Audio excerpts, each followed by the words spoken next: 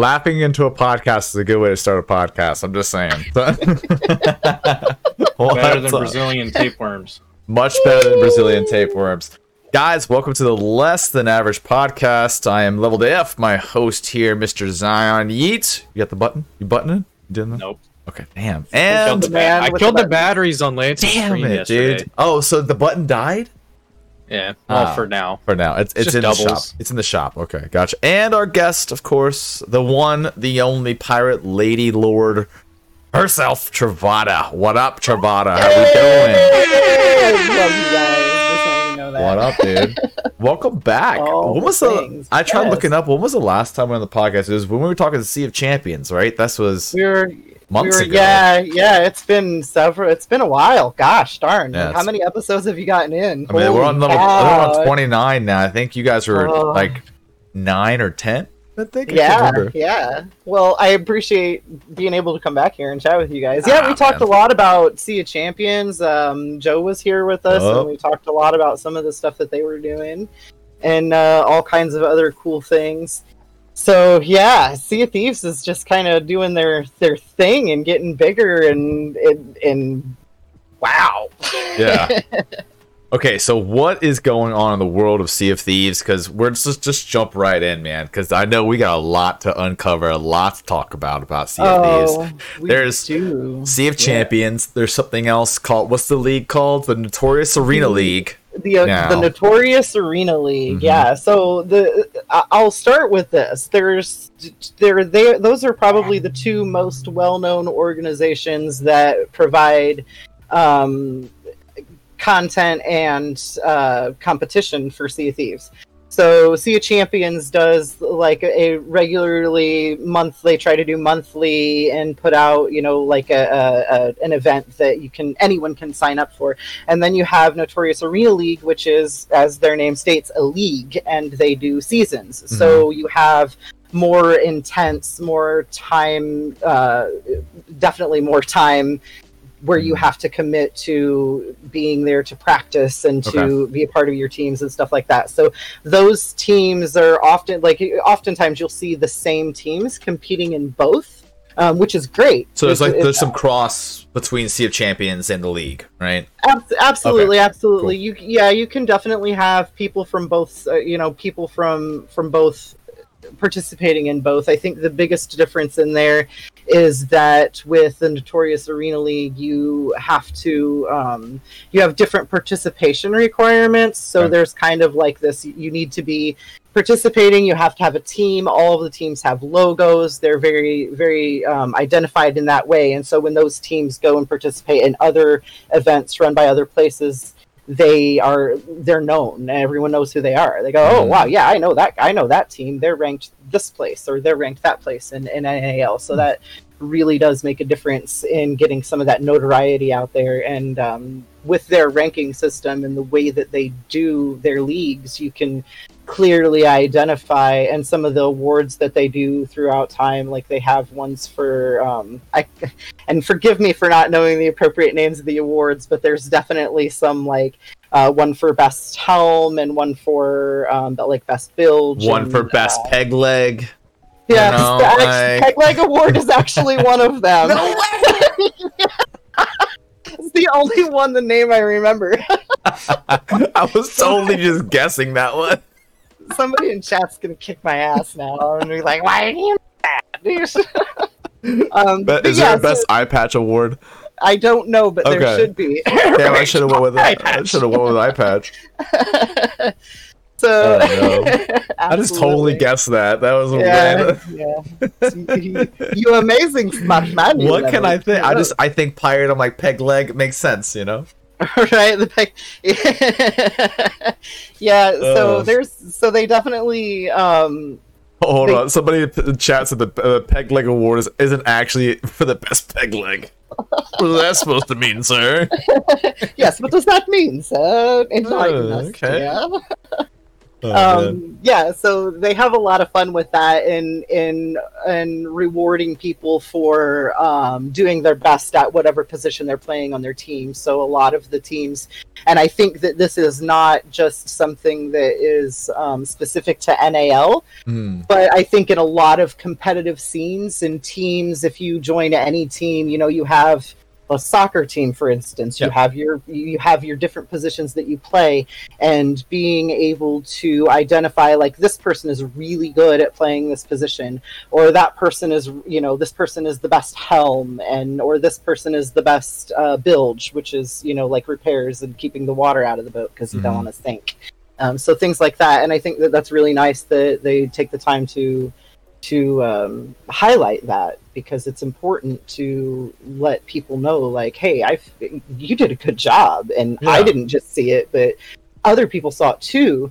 And my understanding is that these are community voted awards, so that's really special that it's going to be the other people in the community that say, wow, I've seen you do this and you do really, really good at it, like here's the examples. And so that's awesome. That's very, very awesome. And I watched the warm-ups of the event yesterday. I didn't watch for very long. I only watched maybe 10 minutes. Those guys were crazy, just running their ships in at each other and then playing. They like passed through checkpoints, and then they got into just a rolling light fight across like 3 islands worth of area. It was crazy. They were just they had guys sniping, they had chain shots going, masts were like instantly repaired. People were nomad, or like, I don't remember what the fuck, it's been so long since I played, but they would full like raise sail, turn on a dime, go the other way, and just take shots at people. Oh yeah, it can be matches for any competitive pirating event. Can be really insane, like intense and insane, and you can like edge of your seat. Oh my god, that guy just ate a cannonball, and everyone's like, ah. Can we say how lucky we are to live in 2021 where we're able to say competitive pirate event, and that's an actual thing? Pirate event. That is a real thing now. This is my dream come true, like all my life. Yeah, like back in the day, it would have been you'd literally get murdered, and now it's like we do this for fun. We just pirate, competitively. We do this for fun. Absolutely, yeah, competitive and for fun, and I think that that's something that's really important to me. I know one of the things that I've always, from the beginning of my time with Sea of Thieves or playing Sea of Thieves, one of the things that I've always appreciated about it is that as a shared world sandbox, you can do anything you want, like within reason, obviously. But there's almost no limit to what you can do and what you can create in there, and the creativity of people in the different communities has just really stood out to me as something as fucking amazing. And I love that, like, I know today there is a charity event that is a scavenger hunt. I know that there are last man standing events that are community. The community and small streamers, big streamers, medium-sized streamers, people who never stream, all tend to like stand up and say, like, hey, I want to do something hella fun and piratey. And they get in there and they come up with these, It must be piratey. It must be piratey. And I think that's something that we talked about before. Like, Sea of Thieves has so many communities. There's the fashion community. There's the music community. You have groups like the Longest Johns that play Sea of Thieves and sing shanties professionally and have records out that are just like insane. Like they're mainstream records that people love. I figured with the shanty explosion recently that Sea of Thieves would be getting some pickup from that. Oh yeah, He just blew my mind. Okay, there are people in that game that go around on boats and just sing sea shanties. They are all day long. Hot Mike. Boy. I've seen, and shame on me for not being a regular viewer of the Longest Johns, but these guys are absolutely amazing, and they've sailed with a lot of people. But I've seen where they get in there and just like they'll raid somebody's ship and just all pull out an instrument and live, like the whole group is there just live singing a cappella some random ass sea shanty, and it's beautiful. It's the most beautiful thing I've ever seen, and I'm just like, yes. I love That's the this Sea guy. of Thieves equivalent of a tea bag. Yeah. Imagine. I can only imagine that I'm a new captain. I get on my little skiff. I'm out at the sea. I get destroyed, and then this boat comes out of nowhere. It's like, there once was a man who, and just like out of nowhere, just like, oh, we're going around my body. Oh Like, my god, 100%. Yeah, like your dead body, but I'm gonna sing you a shanty. Exactly. Oh, the Weller man. Yeah. Exactly. Oh man, no, it's crazy. I mean, it's cool how much before the podcast started, we were talking a little bit about how it's cool to see video games morph into something else, like GTA 5. What I was pulling up is our friend Mr. Clutch. Shout out to him. He was on the podcast 2 podcasts ago. Mr. Clutch. He got into RPing, an RP server for GTA 5. It's crazy because GTA 5 obviously started as like a GTA game, like any other GTA game, right? And then it turned into, now, all these years later, it's gotten even more popular than it was when it first came out, because now people just RP as a character that they want. Like, he was September telling 17th, 2013. Jesus. That game is This 8 guy years with old. his numbers. Jesus, but that's true. I mean, 8 years old. So 8 years later, how old is Sea of Thieves now? Sea of Thieves is pulling up on their 3rd anniversary. Okay. So in 3 years, you guys went from just everybody be pirates to now you have sea shanty ships. You've got fashion ships. You got fashion ships. You got photography. Photography. Yeah. Yeah, some of those, and that's like one of the most amazing things. Like, I follow one of the Sea of Thieves photography groups, and I get in there. And I love taking pictures in the game. The game is so beautifully made, and sometimes you just sit there. Like, I can sit in there for hours sometimes and just stare at stuff. And I think I've said this before. I totally have. When I used to do paperwork at home, I would pull up the game and I would sit myself down on a beach and just listen and take in the ambiance, because it was beautiful and relaxing. And like, I'm get my paperwork done so I can get in my ship and go murder someone. Like, and it's great that you can do that. And I love that.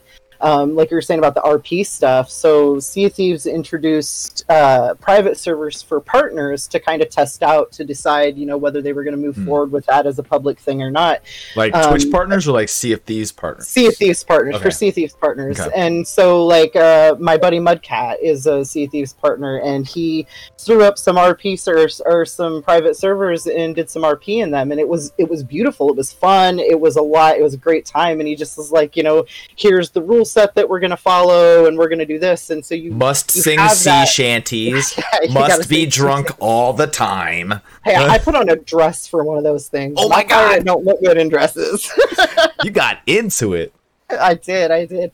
Yeah, so like, you can do all kinds of things, and I know some of the partners have used the private servers to run charitable events, or like last man standings, or TDMs, if you know what that is. What's a TDM? I'm not sure. Team deathmatch. So, Well, it's the COD version of TDM. Right.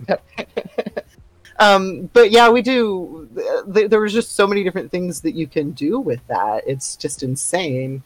Yes, the SOT community is absolutely amazing, and very much people will stand behind each other when they feel like that there's things happening that they believe in.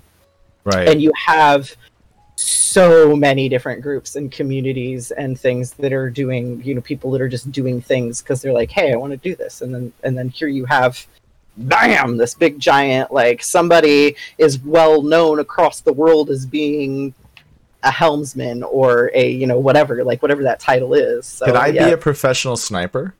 You know what? If you want to be a professional sniper, I will invite you onto my boat any day. I have seen you Halo. Like, I will be the professional sniper. That will be my only job. And if the boat blows up, I'm fucking gone. Because if it doesn't involve shooting, all right, I'm out. All right, that's my. Oh my God, that'd be my pirate life. I'm not gonna say anything.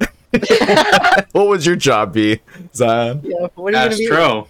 Oh my God, he's gonna tear me down and sink my ship. That's what you're gonna do. No, professional, blow yourself up.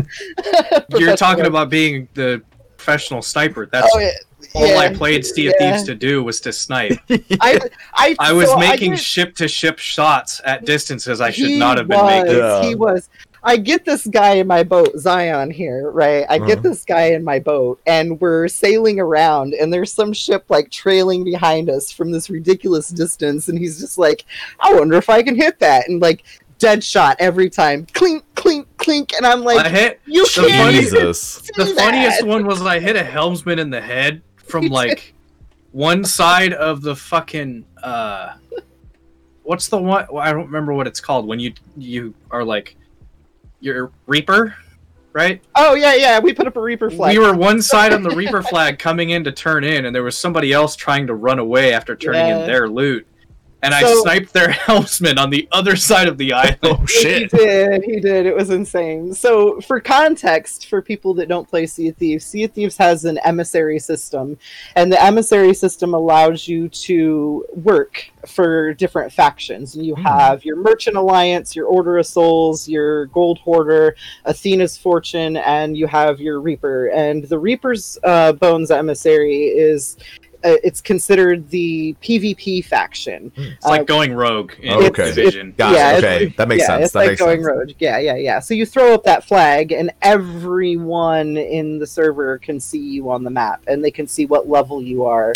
And if you're coming for them, they can see you coming. Like, you can't hide. You literally put yourself in a place where you. And as you amass more loot on the ship, you progress tiers of what your Reaper's flag is at. Oh, so it's based on what's on your ship at the time, not necessarily like your Reaper rank. Or is it both? So it goes like this: the more loot you put on your ship, so Reaper gains emissary value by murdering, sinking, and touching and placing loot on their ship. That's me. That's gonna be me. Yeah, you rogue. So the other factions don't necessarily get value for murdering people unless it's a Reaper. Then they get value for that. So that's kind of that interesting little take on that. But you can only go to level 5, and then once you hit level 5, you can either reset your flag or whatever, and you can kind of start over again. So most of the time, somebody who wants to run a Reaper and make extra money that way, because the other cool thing about the Reaper's Bones is that where you turn in that loot, they will buy anything. Doesn't matter what faction it's from. Okay. All of the other factions are restricted to only buy things from you for that faction. Okay. Correct. Yeah. And that's one thing when we used to play. I've only played a couple times, and every time it's been with you. We did the Marine Corps runs that we'd have, right? Yes. And I just never. I feel like Sea of Thieves, to me, at least at the time, it might have changed. There were so many different like loot systems involved and different stuff. I didn't really know.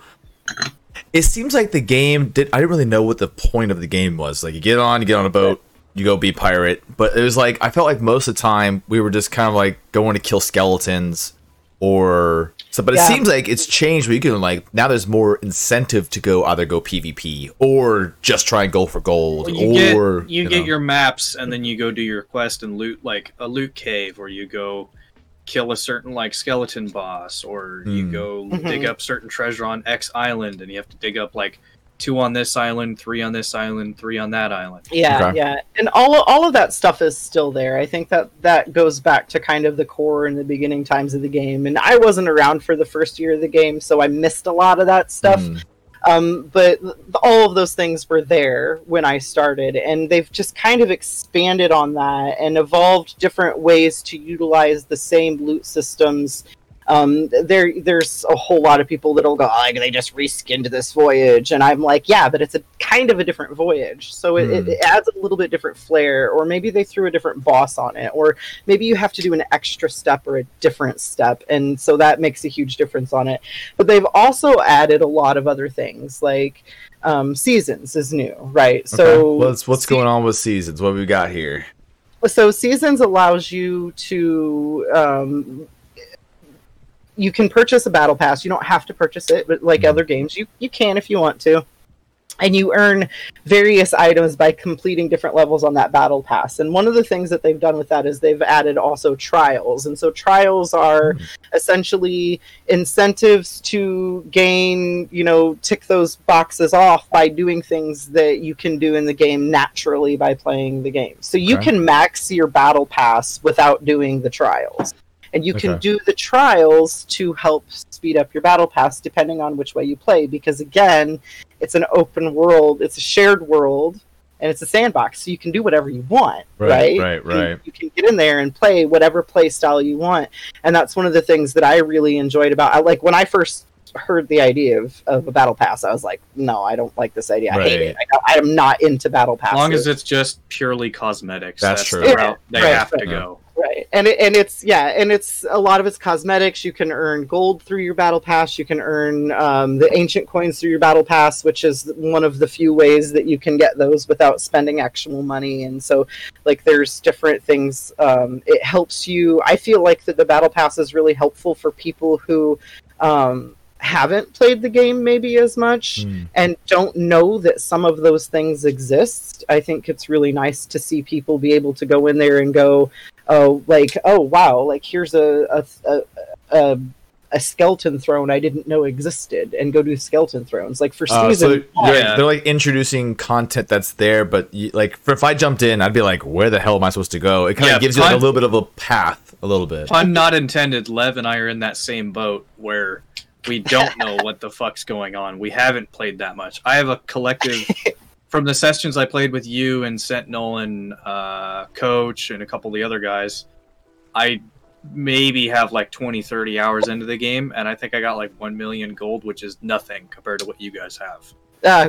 No, like you said, when you no, I am sitting at. I looked earlier. $18 billion.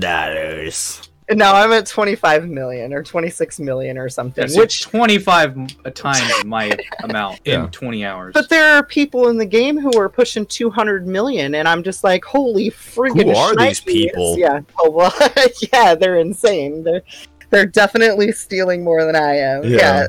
This guy like 137 million, and I'm just like, I can't. You're always Sentinel in chat has 137 million. He's insane. Sentinel's insane. Shout out Sentinel, by the way, for being an amazing person, human being of human beings. Yeah, excellent pirate. Excellent pirate. Excellent pirate. Like the point of content and why I think Lev and I stopped playing. At least I don't know from Lev's POV, but at least for me personally, I stopped playing because we'd get on, I'd get a session with like me, you, somebody else, and I'm just along for the ride.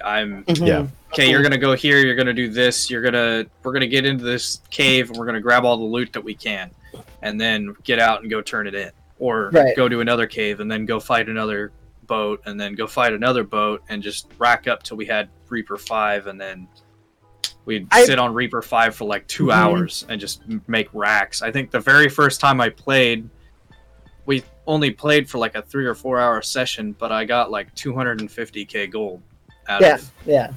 And there are times that, and if you get in and do it right, or if if you're hopping is a thing in Sea of Thieves, so people will go, okay, I want to hop for Reapers, or I want to hop for the Fort of Fortune, which is the new fort that they've introduced with this last update. But I want to go and hop for that, and so they'll hop around, or they'll like join a server. If it's not there, you leave and you hop on to the next server to try to find one.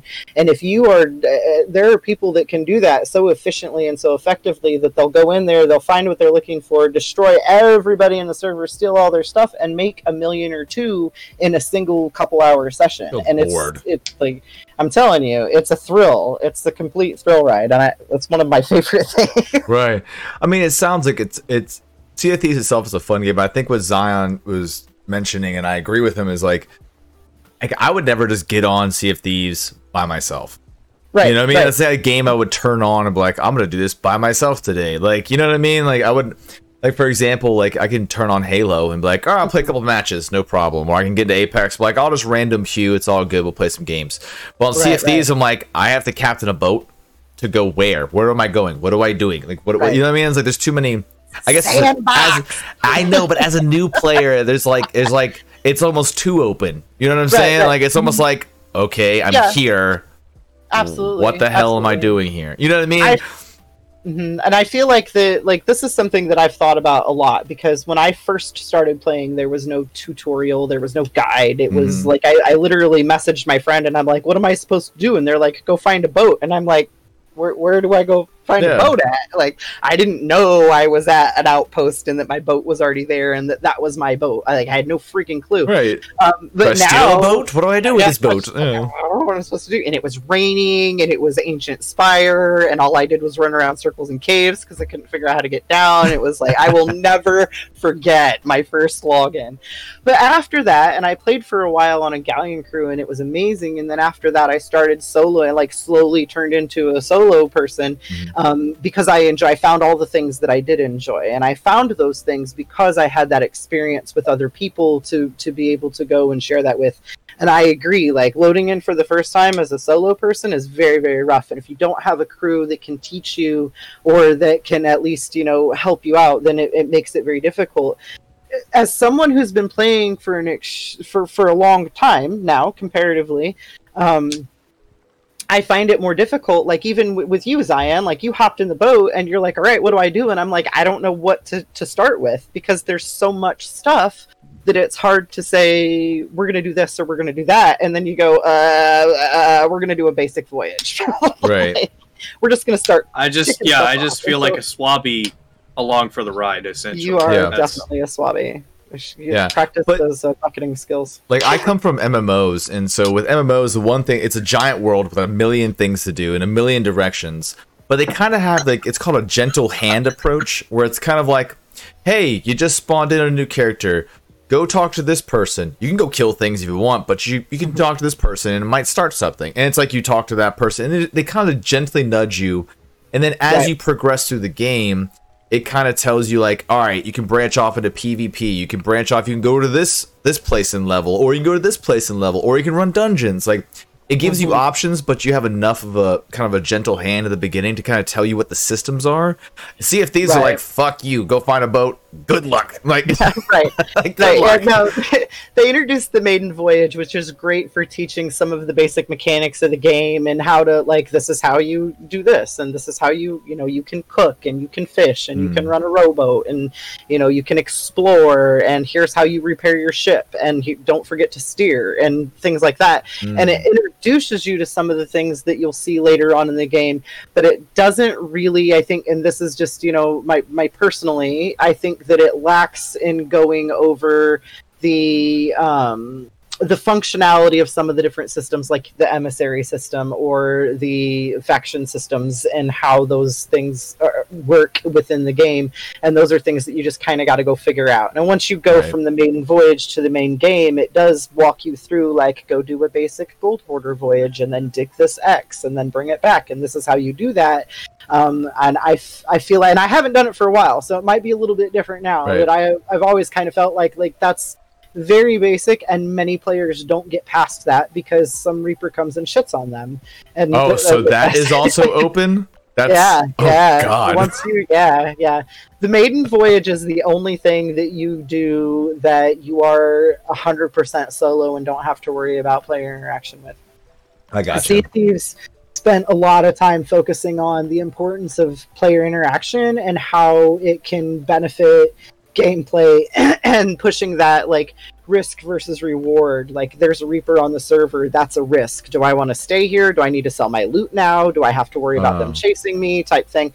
So it's those real world or those real-time encounters that sometimes make the best and sometimes the not so great experiences for players in the game. And I think that's I think there should be. I think 100%. I agree with you, 100%. I think there should be that randomization, and actually, I think there should be that kind of randomization and risk versus reward in other video games. I think that Sea of Thieves does a good job at that. And I didn't even realize they had a maiden voyage because every time we logged on, all right, get in the ship, bitch, let's go. I'm let's go. Where's my sniper rifle? I'm out of here. I don't know what's really. I didn't even know that was a thing, but that's kind of cool that they've added that. I think my one gripe is like you said though, why should I worry about emissaries? Why is it important? I don't, I never even got, I don't, still to this day, I'm why? I don't care. It's like the faction. It's the easiest progression of the game. It is one of the I think there was this conception that when emissaries came out, that Reapers would be the most difficult because it's the PvP faction and people are going to know where you are and people are going to fight you. And then when we started like selling things, because they'll buy anything, like, oh man, I can level up my Reaper really fast if I can survive long enough to do that. And then it becomes this: am I competent enough to survive so that I can turn in my loot and level that up? So for several players I've talked to, newer players have said like Reaper's Bones was the easiest faction to level because like they'll buy everything, and as long as you've got competent people with you, you're fine. And then there's been times where we've pulled into Reapers to sell our stuff, and there's been 2 or 3 other ships there that are like, "Come on, let's fight." So you have to fight for your stuff, or they will chase you around, or you'll chase them, whichever way it goes. So there's that, and I think that kind of goes too, though, if you don't understand how those emissary systems work, or that what a Reaper is, you know, like you're a new player, you've come out of the maiden voyage, you're doing your single little basic gold hoarder voyage, and some Reaper comes along and you're like, hey, that's a really cool flag, and then they shoot you in the face, and you're dead and you've lost everything. That'd be me. No idea. That would be 100%. No, my luck. No idea what happened. But I think that in a pirate game you have to expect that. Like they're pirates. I am a pirate. I want to steal your stuff. Like that's kind of what I want to do. It's called Sea of Thieves. Like I'm here to steal your shit. I'm here to steal your shit. So. But I think that's one of those things where it leans back onto the players themselves to ensure that their interactions with other human beings, because even though we are pirates in a pirate game, we are all still human beings, and our interactions are not so detrimental to other people or to the people around us that we're ruining it for them. Like I don't want to go shit. Like most of the time, if I see a noob and I can tell that they're clearly a noob and have no idea how to game at all, I'm gonna be like, yo, do you need some help with something? Let me show you how to do this. Or I don't know how many people I've sailed up to and been like, bro, you're hard anchored and you look like a really tasty target. And if it was any other day, I would have had you sunk. But today I'm going to tell you to raise your anchor and raise your sails because you are a sitting duck. And try to be helpful in that way. Like, this is how you don't die. And then other times I'm just like, fuck that noob. I need my loot. Yeah, fuck that guy. He's got a lot of good stuff. This looks tasty. Yeah. So I mean, there's that, but I think there's that fine line between, you know, like people's interpretation on what is an experience that's acceptable and what isn't. Varies greatly across all regions and cultures, and I think it's important for people to understand that, yes, it's a video game, and yes, it is Sea of Thieves, and yes, we are pirates and we want to rob each other, but we also need to ensure that we are not being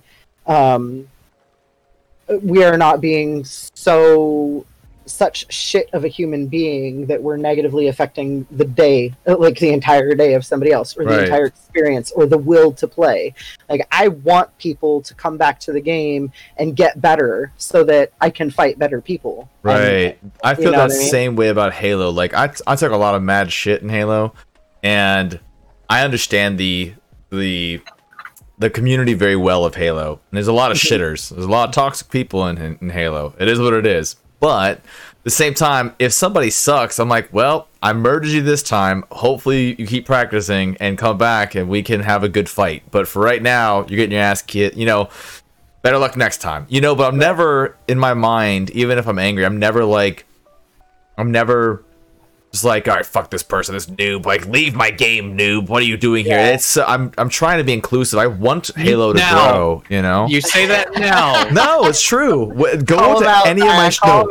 The people I call it the most are the toxic motherfuckers in Halo. Those people need to leave.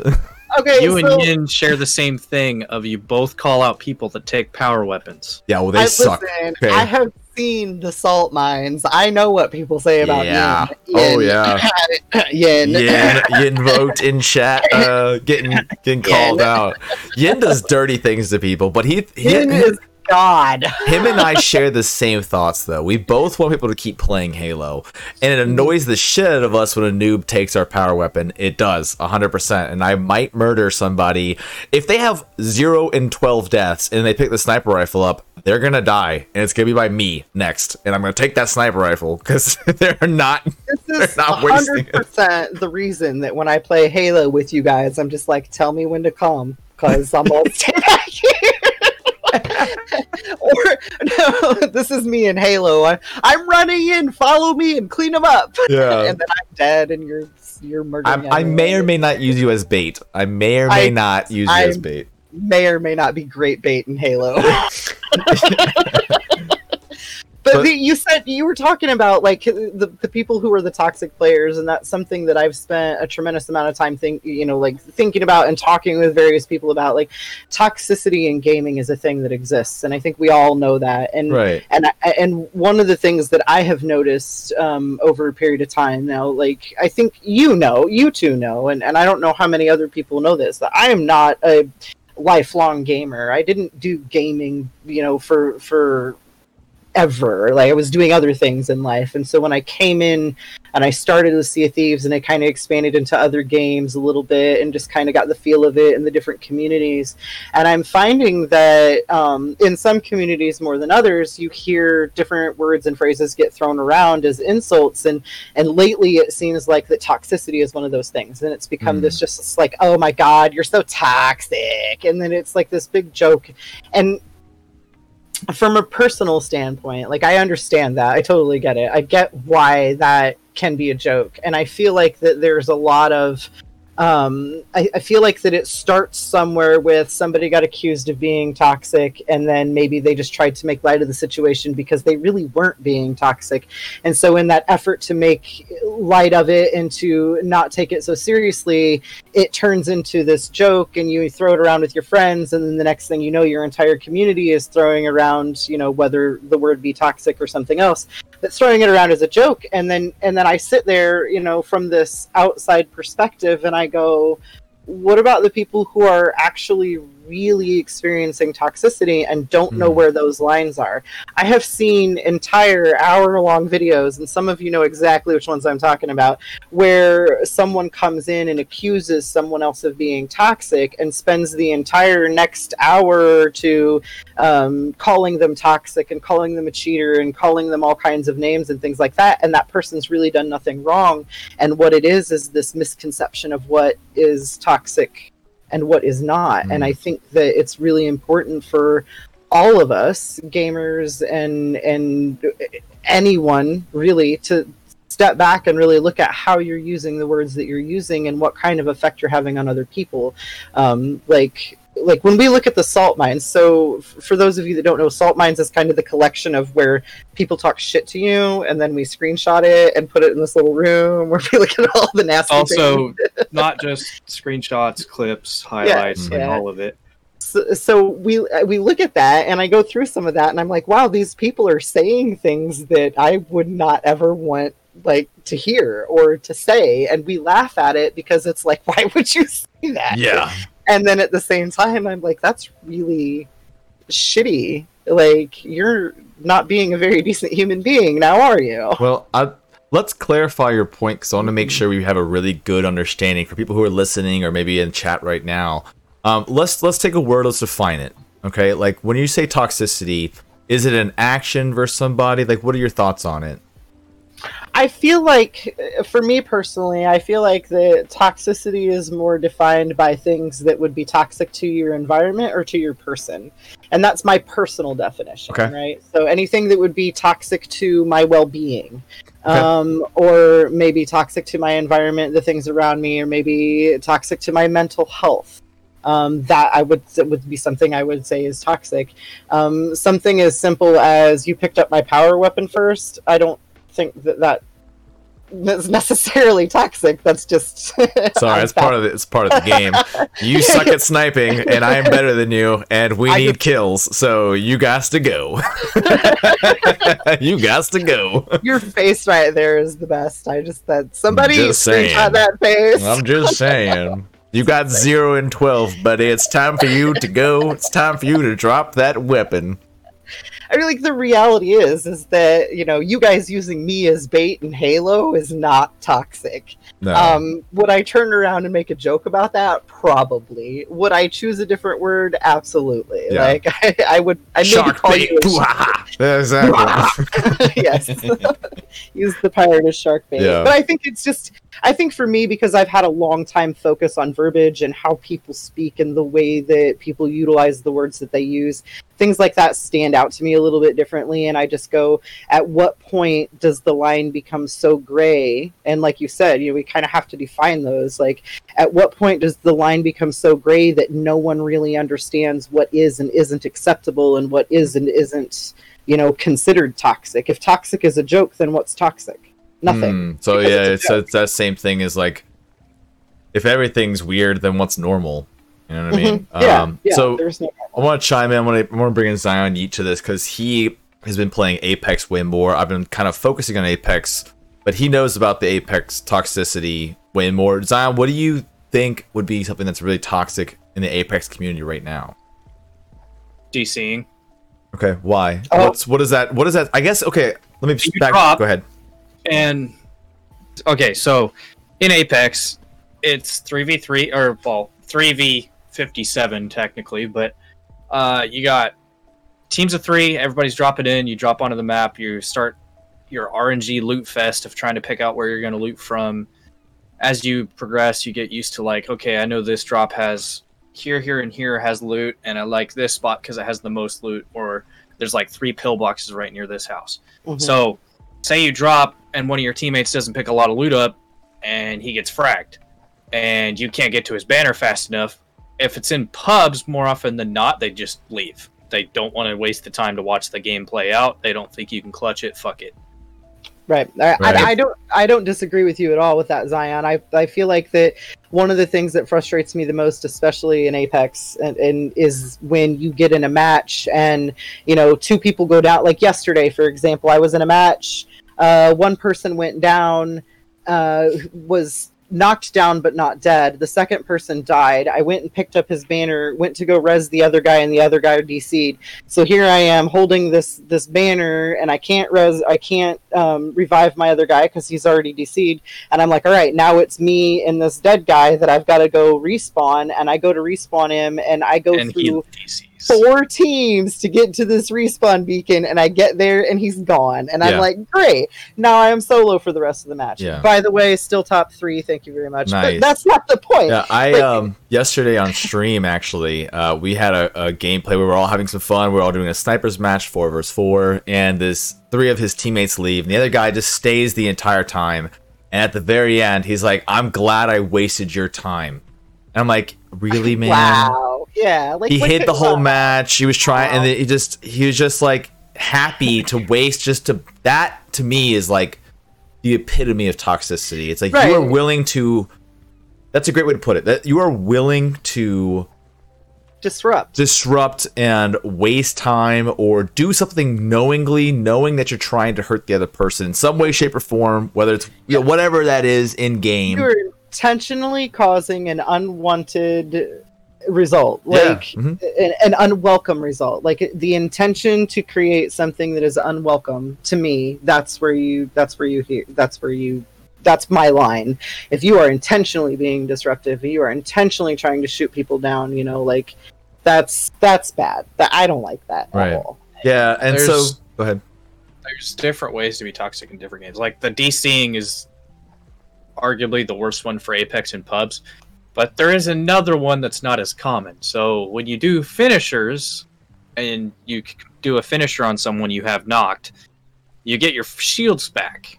And people do finishers to get their shields back all the time, if they have time, if they're not in a firefight. Like, say you have one guy down and the other 2 are up and they're healing, or they're playing an angle, or they're readjusting or repositioning. So you can start a finisher and cancel it to bait people. Ooh. Or you can do it and spam it over and over and over and over again if they have self-res and they're the last ones in their squad. So you're like, okay, you lost, your team's wiped, you have self-res, I'm just going to sit here. And they just keep popping the fucking finisher over and over on these guys. And if you're in ranked, you can't leave. You get a 10-minute ban if you leave a ranked game if you get DC'd. or if you force leave. Like Lev, his first session that we got him into, I think we were accidentally in ranked, or I was upper bronze trying to catch up with Ace, and I haven't played ranked this much this season up until like the last couple of days. And I was queued for that, and Lev and I just jumped in, and Lev's like, let's just play it. And Lev dies, and he's like, "Fuck it, I'm going back to lobby." I was like, "No, don't!" Yeah, what happened to me? I didn't know. I was like, "All right, good luck with your game. I'll see you in lobby. I'm fucking out of here." And he's like, "No, banned." I'm like, "Nah, too late." It happened like immediately. Yeah, you get screwed. I got that. I'm going back to fucking Halo. I like that system though, and Sea of Thieves has a very similar system for arena. In the arena mode, is if you DC or you get disconnected, you get like a 1 minute warning ban, and then after that you get, I think it's a 30-minute ban. I've never been banned. I don't know. Yet. Yeah. Oh well. Yeah.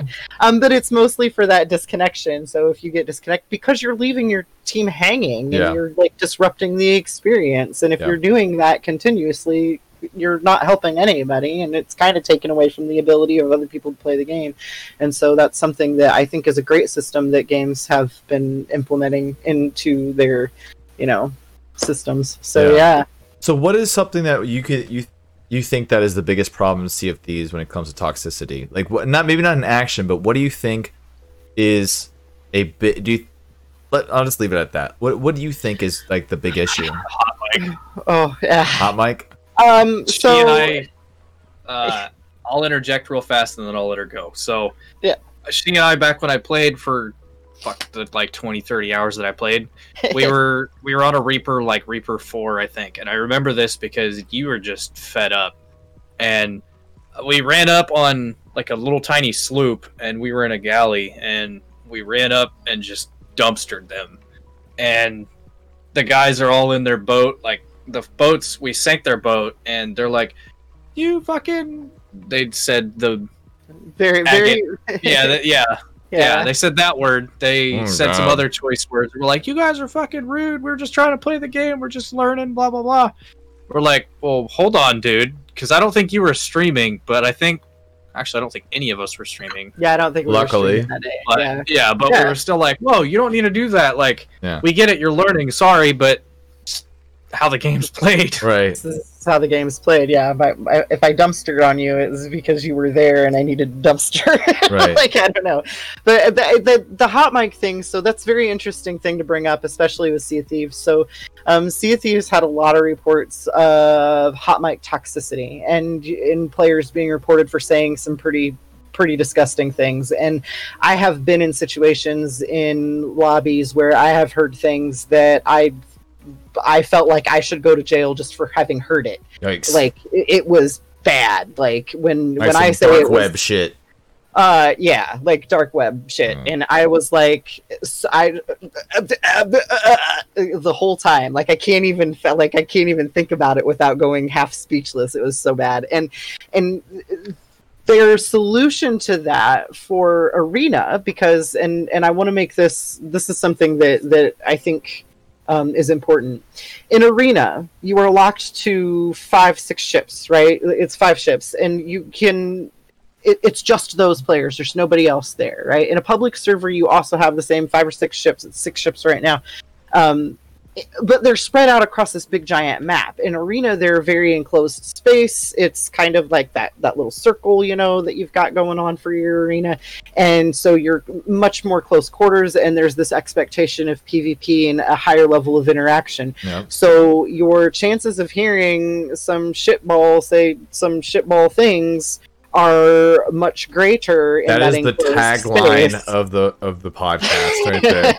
When shitballs say shitball things. Yep, that's it. Yes, when shitballs say shitball things. Yeah. So you're, and then when the match is over, you're confined into the waiting lobby with those same people, and unless you vote yourself out of the lobby, then you're stuck with them until the next one starts, or you leave and start and hope that you don't accidentally get, by random chance, end up in the same lobby with the same people saying the same shitball things. Right. So in the open world, in the adventure world, you're less likely to continuously run into those people unless they're chasing you down, and you have the option, you can scuttle your ship so that it spawns on the other side of the map. You can mute other crews, which you can also do in Arena, and you can do various other things to remove yourself from that situation. In Arena, because the level of reports were so high, they disabled communications. So you don't have that hot mic. The only communication that you can do in Arena now is through the chat wheels, the natural chat wheels in the game, which you can still use in adventure mode, but you cannot use your mic to communicate with other players, and you cannot type in chat for other players. Even your own crew? Your own crew you can communicate with. Okay. It's just all of the other crews. So you don't have to worry about... like region-wide. Okay. Just your crew. It's crew limited. So immediately, because gamers are smart, regardless of what people say, immediately people went and started naming their pets different names for different things. Now, mind you, some people have 20 pets. So you pull out your pet that says you suck, or you put your pet away and then you pull out your other pet that says TDM question mark, because what's a TDM? I don't know. But so people can still communicate freely, air quote, freely, and say things. And I have seen it in competitions where people have named their pets some disrespectful names just so that they could get it on there, like make their point. Because my pet has this name, and even though you can't hear me, I can still talk shit to you. Right. Or my monkey will, because we all know monkeys love to talk shit. Right. Cats. I think it's a good time to play devil's advocate. Oh boy. And you know me. If you have an argument, I want to make sure it's tough as nails, and to do that, we're gonna test it with a hammer, baby. That's what we're gonna do. Go. All right. Let's go. So there's probably people in chat right now like, well, Trove, it's competitive. It's a little bit spicy in here because it's close quarters combat. There's gonna be some ego involved. Sure. I mean, it's got if I want to name my pet some crazy shit, it's competitive. I'm just trying to tell them how good I am, or maybe I have I'm at a high level right now because we're fighting for whatever. I guess the thing I'm trying to say is, like, in Halo, there's a lot of ego, and we've talked about this on the podcast plenty. That's why you have so much salt from players in Halo. Like, that's why the salt mines exist. Is because the salt mines exist. Yes, because there's that. So I guess what I'm trying to say is, like, I think if there's a competitive scene, there's going to be ego involved, and when there's ego involved, most people are going to be toxic in that moment, and it'll almost pass immediately, but they're just going to be toxic because for the sake of just being toxic. I'm not saying that give them a pass. I'm not agreeing with that action, but I'm saying it does happen. Is there any amount of, I don't think that's ever going to change. I grew up with, like, Baron's chat and Halo old school open mic lobbies and, like, Call of Duty open mic lobbies, like the very little Call of Duty I used to play. Right. Those were barren wastelands of pure toxicity. The fabric of it was pure toxicity. So it's just like, I think we're going in the right direction now, but do you think there's anything that could be done more? Or, like, I think it's just going to be there. I think a lot of it is a matter of education and understanding, right? Like, and it goes back to that, like you say, people are going to be toxic because they have egos, right? Or it's going to happen, right? Okay, so you grew up playing Halo in the high toxicity days, and it was probably I'm scarred to this day. And that's right to this day. And I'm over here like, well, while you were doing that, I was playing in the dirt, and if you said something stupid, you get punched in the face, right? Because that's just the way we did it, and that wasn't toxic. That was, you sit down, right, sir. Right? Like, you don't speak that way. But I think that kind of is that thing where you have to go, okay, well, are you defining it as toxic because you didn't like it? Or are you defining it toxic because that thing actually disrupted your ability to play the game, or was toxic to your experience as a whole? Like, as I coached sports, right? So one of the things that I always would say to my team members was, you do not congratulate people with your ego.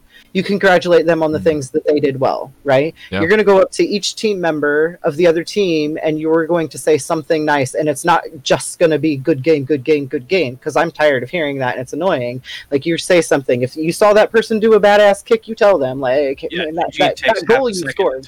Right. Yeah. Chat. Like, Right. You notice those things. And at the same time, like, it's your personal ability to take your ego and set it aside so that you can encourage the things that you want and not necessarily add to the things that you don't want to see.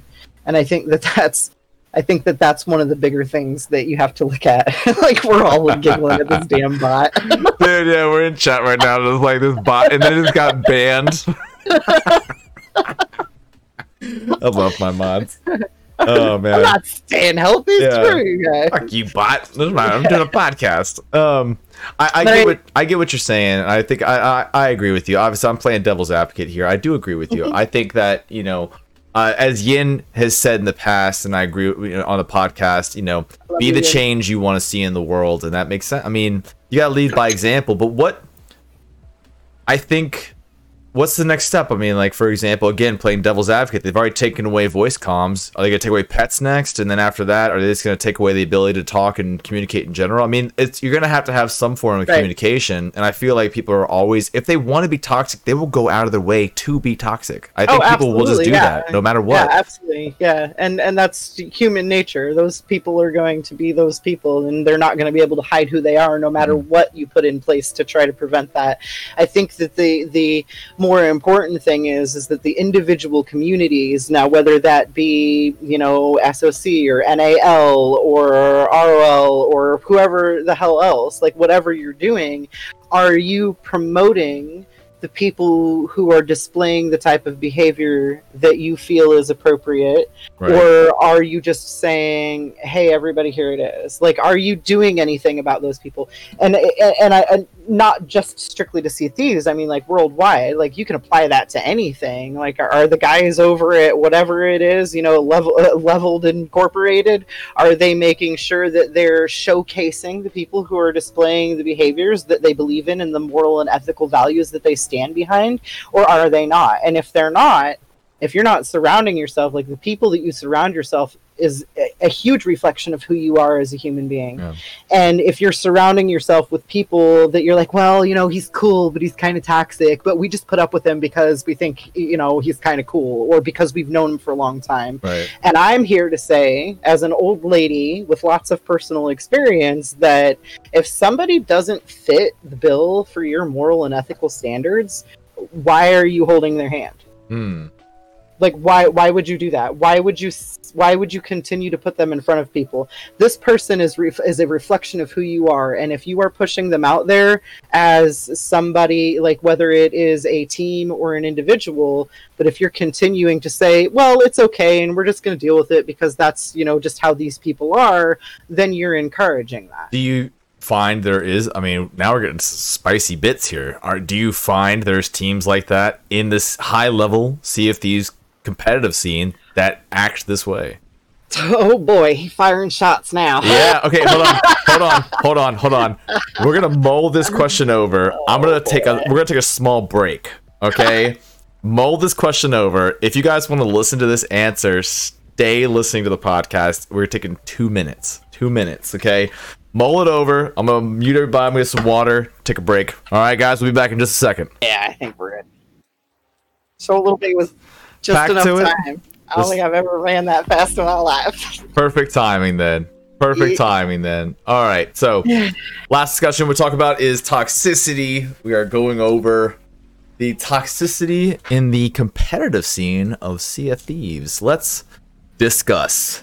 What do we got? Okay. Well, I think that probably a few people know that I have been involved with both Sea of Champions and Notorious Arena League, and assisting with some of their competitive stuff. So I've watched a lot of competitions, and I've sat through many broadcasts from all angles, and some other ones as well. And I feel like that in general, people try to be the best that they can, and I think for the most part, people who are competing on broadcasted, especially broadcasted through someone else. I actually had a conversation about this earlier this morning. It's funny.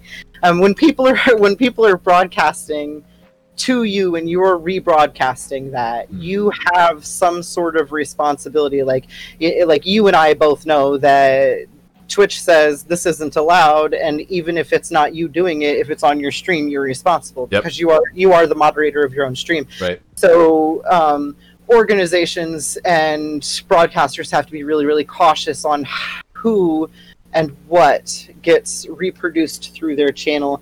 I think that in general, most of the teams that I have seen are pretty effective at ensuring that they're focused on what they're doing. I know there's some teams that I think that I personally think do an excellent job of staying focused on the game and nothing but the game, and they're very, very, very focused on that and being encouraging and calling out the things that other players do that are positive or that they admire and things like that. I think that no matter what, whether it's Sea of Thieves or anywhere else, you're going to run into those, I don't want to say rogue, but you're going to run into those people who just don't care, and they want to they either they don't care, or they don't understand, or their culture is a little bit different, and maybe they have different lines that they don't understand why this line is that, or like why is this not acceptable? I don't understand, because culturally where I am, it's acceptable. So I think that that's something that you have to consider hugely, especially when you talk about competitions that are run worldwide, right? Like you're talking about the entire world has access to be able to participate in these things. You don't know what you're going to get. I have literally had people tell me that the things that they said were okay. Like this guy, I swear to God, he said, no, it's okay. I can say that because I'm Australian. And I'm like, no, you can't say that. Are we talking about a word that rhymes with punt? No, but it was worse. Maybe more letters. I have a buddy of mine, shout out to Bonafide Hero. He's Australian, so the C word is everywhere. It's just different for him. You know what I mean? Like here, it's like really bad, but over there, it's just like they call it's like dude. For me, I say dude. I call my toaster a dude. I call my wife dude. Everybody's dude. Everybody's dude. Being in construction, I'm guilty of using fuck as a comma. It's like every eighth word when I'm not online. I try to keep it in tow, but I do. I talk like that because I'm a pirate, and I tell people that I'm like, that's the whole reason that I put my stream as 18 and over, is because I say fuck a lot. Same. This is mature audiences only for a reason. Yeah, you're gonna hear me say some words that but I feel like to kind of go back to that, do I feel like that there's any particular... Call them out, Trough. Don't no fear. Call them out. Do I feel like that there's any particular team or contest or group or anything that is more toxic than another? I would say that I think everyone has their flaws. I think we all have our moments, and I think that in each moment we're doing the best that we can. And if you're in this isn't an excuse for anyone, so please do not use me as an excuse, because I am not your excuse, right? But I feel like when you're in a competitive scene, when you're in an intense battle, and they can be very intense, you stop thinking the same way. Your focus changes, and you start to lose grasp of where certain lines are. And I think many people suffer from this. I say suffer because it can be like a mental, you're starting to think faster, you're trying to get this done and that done, and oh my god, is my mast down? Oh, my helmsman's dead. What am I supposed to do? Who's steering the ship? Why is the other mast down? We're gonna sink. We have second deck holes. And then here's this guy like firing shots at you nonstop. You can't grab anything, and you start to get frustrated, and that frustration has to come out somehow. And oftentimes, especially in competitions, whether online or offline, and I've seen this in both areas, when you get that frustrated, as human nature is to find a reason and to put a reason on that, and often that is displayed as blame. So we say, it's your fault, I'm like pointing at you right now. It's your fault that I'm sinking because it's all your fault. Damn it. Like, it's totally you. You're such a piece of shit. Why did you spam those cannons? Are you cheating? And then it turns into this, like, I need a reason for my own mistake or my inability to keep up with the amount of things that are going on or whatever that may be, and so we start to blame other people, and I think that often emulates into a toxic I get guilty of that on Apex. Yeah, I mean, it's a natural my mentality is a lot different than a lot of the other people that we play with. Almost every time what happens, not every time, but a lot of games I have it happen. I'm a Pathfinder main. I like to be a movement character. I like to take height. I like to be peck at people, get a lot of damage, heal up. Peck at people, get a lot of damage, heal up. And end game or early game, teammates might die. I'll back out. The enemies will be covering their banner, and then I'll like, okay, I'll come and get your banner as soon as I can. But if they camp the banners, then I'm just like, well, fuck. Now I'm a solo in the rest of this lobby, and there's 9 teams left. And now all of a sudden, Lev's spectating me for the next 15 minutes as I rat my way to top with 2. every moment. Yeah, I need to get better about staying in team fights with, like, staying on Lev's hip, staying on Ace's hip, staying closer to my teammates rather than, I'm gonna back out and heal up rather than win the fight. Well, and I think that's important to consider how you strategize with the teammates that you play with. Like, I've said this a million times, and I think I've said it to both of you guys too. There are oftentimes in Apex, and we'll use Apex as an example for this. There are oftentimes in Apex that I feel like I do better when I don't have players that are my friends playing with me, because I don't talk to them and I focus more on what I'm doing and what's going on around me. And then when I have my friends in the lobby, we're bullshitting and we're blah blah blah, and I'm not so focused on, staying alive. I'm more focused on, like, asking somebody where they are versus looking around and seeing them. And that's one of those things, like, translate that into Sea of Thieves. When I play Sea of Thieves, I play with my HUD off often. I can't see, and Sea of Thieves has these really cool features that you can see where your crewmate is from halfway across the map, but you can also, it has a little indicator that tells you what they're doing. Are they fighting? Are they steering a ship? Are they raising a sail? Are they fishing? Like, you can see all of these things, so you can look around and see where your crewmates are and what they're doing at any point in time. And because I have that off, I get shit on a lot by people like, why are you asking me where I am? And I'm like, communication? Question mark? Like, well, where's that? Yeah. But when you look at now in a competitive, like Sea of Thieves competitively, I would more than likely have my HUD on. I have played Arena with my HUD off, and actually we did really, really well, surprisingly.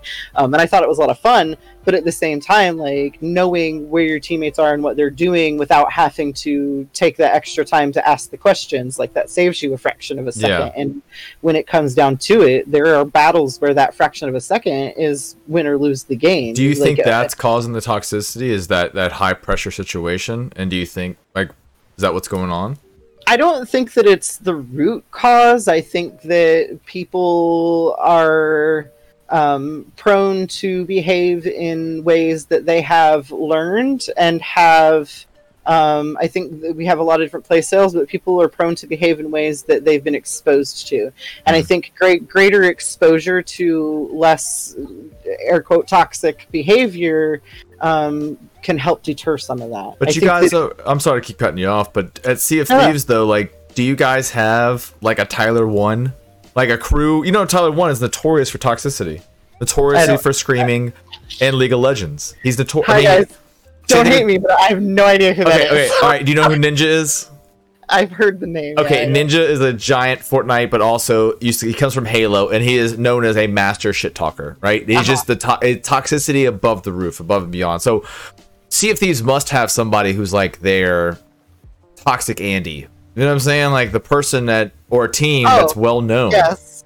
Well, who's that team? I need to look at this information, man. I want to look this shit up. Well, so here's the deal, and this is me practicing what I preach. All of those toxic people that are that toxic Andy that display the behaviors that I don't agree with, I will never mention their names because I don't think they deserve the attention. Well, I don't want to give attention to that. I want to give attention to the people who are displaying the kind of things that I want to see in the world. Right. So I got people in chat asking now. They want to know this. They want to know this. Sorry, crazy. Guys. All right. Well, since we're on the competitive scene, we've actually got some stuff pulled up. So, oh my God, some amazing things, guys! Here it is. Let's go. Okay, so first and foremost, we've got the Notorious Arena League trailer. So what is so the Arena League is a what is it?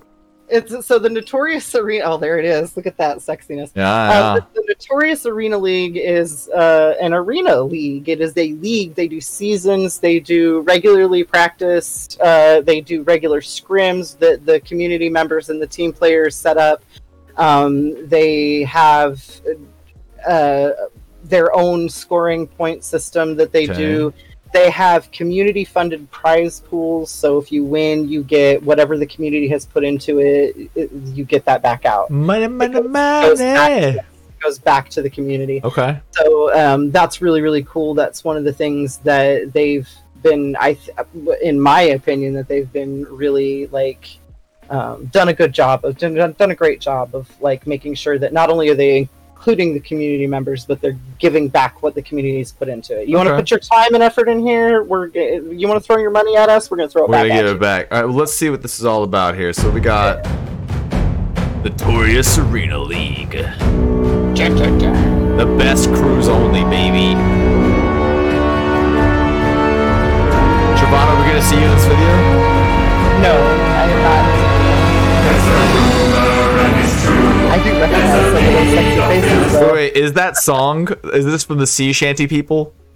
No, I believe, and somebody correct me if I'm wrong. If anybody from NAL is in here, you correct me if I'm wrong, but I believe that Rage Trox, who runs NAL, is the brains behind this fancy little tune we got going on. So you guys made a song. That's crazy. Alright, let's see what we got. Alright, so. Alright. Such a beautiful thing. Fred Kathleen sang and helped with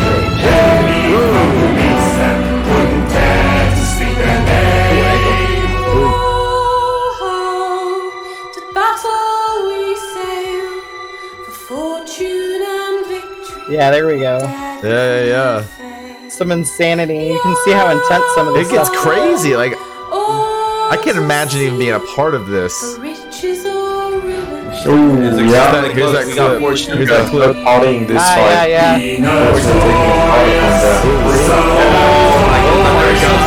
Wow. Yo, imagine that coming right at you. Imagine all that stuff. This right here, what you're watching, we can go over the long version of that too. Some of the insanity. Yeah, this is nuts. Okay, let's go back a little bit. Okay, so what's happening on this very first screen? So they find there's two ships fighting. There's three ships fighting. And the ship with the green sails, who is that team? I believe that is Steika. They are the top-ranked team in NAL EU, I believe, currently. Okay. And so these guys are coming up from, like, behind. They're, like, if you look at the scoreboard, you can see green's way down here on the scoreboard in the bottom, and red's just, like, coming in here. Like, they've got to figure out what to do. Mm-hmm. I love this clip. So you can see when I was talking a little bit earlier about how you have those indicators on your teammates that can tell you like what your teammates they're doing. Yeah. So this red skull is you're dead. That guy's dead. So that guy's dead. So you got two people. You got one person down. Two people doing something else. I don't know. Yeah, like running so they're on cannons. They're gonna be trying to take out the ship that's on the other side that you can't see, and this guy's is rolling around here to take their place. But this green ship's coming out of nowhere, ready to like fuck some shit up. All right. So we move forward a bit, and then all of a sudden, The green ship just starts unloading. Let me play this little clip a little bit. Extremely close. We got unloading, just raining hell fire on them at the moment. this fight. Another one down. Another one down. So who is shoutcasting this? Rage Trucks is shoutcasting this, and he shoutcasts, I think, all of the events that they do. He's a great guy, by the way. Shout out to Rage Trucks. Shout out to Rage Trucks, dude. It's just, I just want everybody to see this in chat one more time. If you guys are listening on Spotify, really go to our YouTube channel, shameless plug, and watch this clip, okay? Because it's pretty mind-boggling. So these guys getting shot by the purple team, the last team on this adventure here, and the green team comes in and literally is just doing hellfire on this other team, on the red team right now. Just hellfire. Complete. So this is really interesting. This is where you can kind of like hone in on some of the strategy that like people go, oh, Sea of Thieves and competitive pirating and how cool can that be? I just want you to know that when you are sailing a massive ship like a galleon and you are fighting the waves and you are fighting all the players around you and you have to aim and you've got to know where you're aiming at. You can hit top deck, you can hit bottom deck. You know, what are you trying to do with those cannons that you're throwing? Are you trying to take out the players or are you trying to cause damage so that they sink? And in this case, these guys come around here and they one by one take out the entire cannon line. Cannon 1, you're down. Cannon 2, you're down. Cannon 3, you're down. Helm, you're down. Like, so they take out the cannons. So it was strategically they would take out the cannons first, and then going for the helmsman last. Right. Because, and they're moving at half speed because the mast had already been dropped by the purple team. Right. So you've got all kinds of things going on here, and like knowing where to hit and when to hit, and many times that is either the coach or the helm's responsibility to be calling those shots and saying, you know, this is what I want you to do, and this is where I want you to hit. Aim your cannon there. And if you listen to any competitive play from the teams that play competitively more often, you will hear that more often than not. Like hit the cannon line, hit cannon 1, or you know, hit a mast or whatever it is that they want you to do. And the cannoneers are skilled enough that if that helm or that captain says, I need you to take out the front mast in cannon 3, within seconds the front mast is down and cannon 3 is dead. And so these fights last milliseconds. Sometimes, yeah. Like, this is a matter of, what, a whole minute? Not even. This clip is 20 seconds long, and the whole crew died. Look, okay, hold on, look at this. So we go back to the beginning of it. These guys are just minding their business, just sailing along, getting shot by a purple team. One cannon down. Let's see. And it's extremely close. We got 4 ships.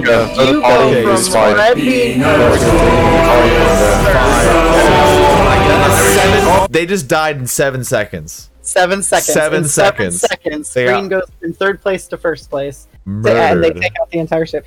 And then the other thing that you notice is right after the helmsman dies, he gets into this menu and votes to scuttle. And that's another thing that I don't think gets talked about a lot. I don't think it gets talked about in the same way. So in general arena, non-organized arena that you play in game, people don't scuttle very often unless they're just trying to hoard supplies. In a situation like this where you're in the competitive scene, regardless of, you know, where you're competing at, scuttling can be really, really strategic because you are not allowing that other team to farm points off of you. So scoring in arena is often based off of your cannon points. You get 40 points per cannon shot. So someone as strategic as some of these teams are is going to come in and say, take out that entire cannon line, kill everybody on the ship, disable that ship entirely, and then just farm their top deck for points. And all you got to do is hit cannons on the top deck. That ship will sink much, much slower if you're hitting top deck or mid deck holes versus if you hit lower deck holes where it's going to sink faster. So scuttling the ship, you will lose 1,000 points for the sink, because regardless of how you sink, you lose 1,000 points. But once you lose those points, you can't. You don't know when you scuttle whether you're going to spawn in the middle of somebody or on the other side of the arena or what's going to happen with that. You kind of roll the dice a bit. You're taking that risk, but at the same time, is that 1,000 points that you're going to lose worth more than the amount of points than that other team is going to get farming your top deck. Because you can make I mean, imagine this: 4 cannons, 40 points a piece. How fast can you fire your cannons in a minute? Yeah, I don't know, but they just had 7 seconds and like 30 cannonballs, so that green team just like let hell break loose. And 4 kills, and I'm guessing kills count as points too, right? Yes, kills count. Yeah. So 4 kills, 30 cannonballs, 7 seconds. Yeah, I mean that's a lot. That's intense. Like, yeah, that's totally crazy. intense. Let's go to the rest of this trailer. First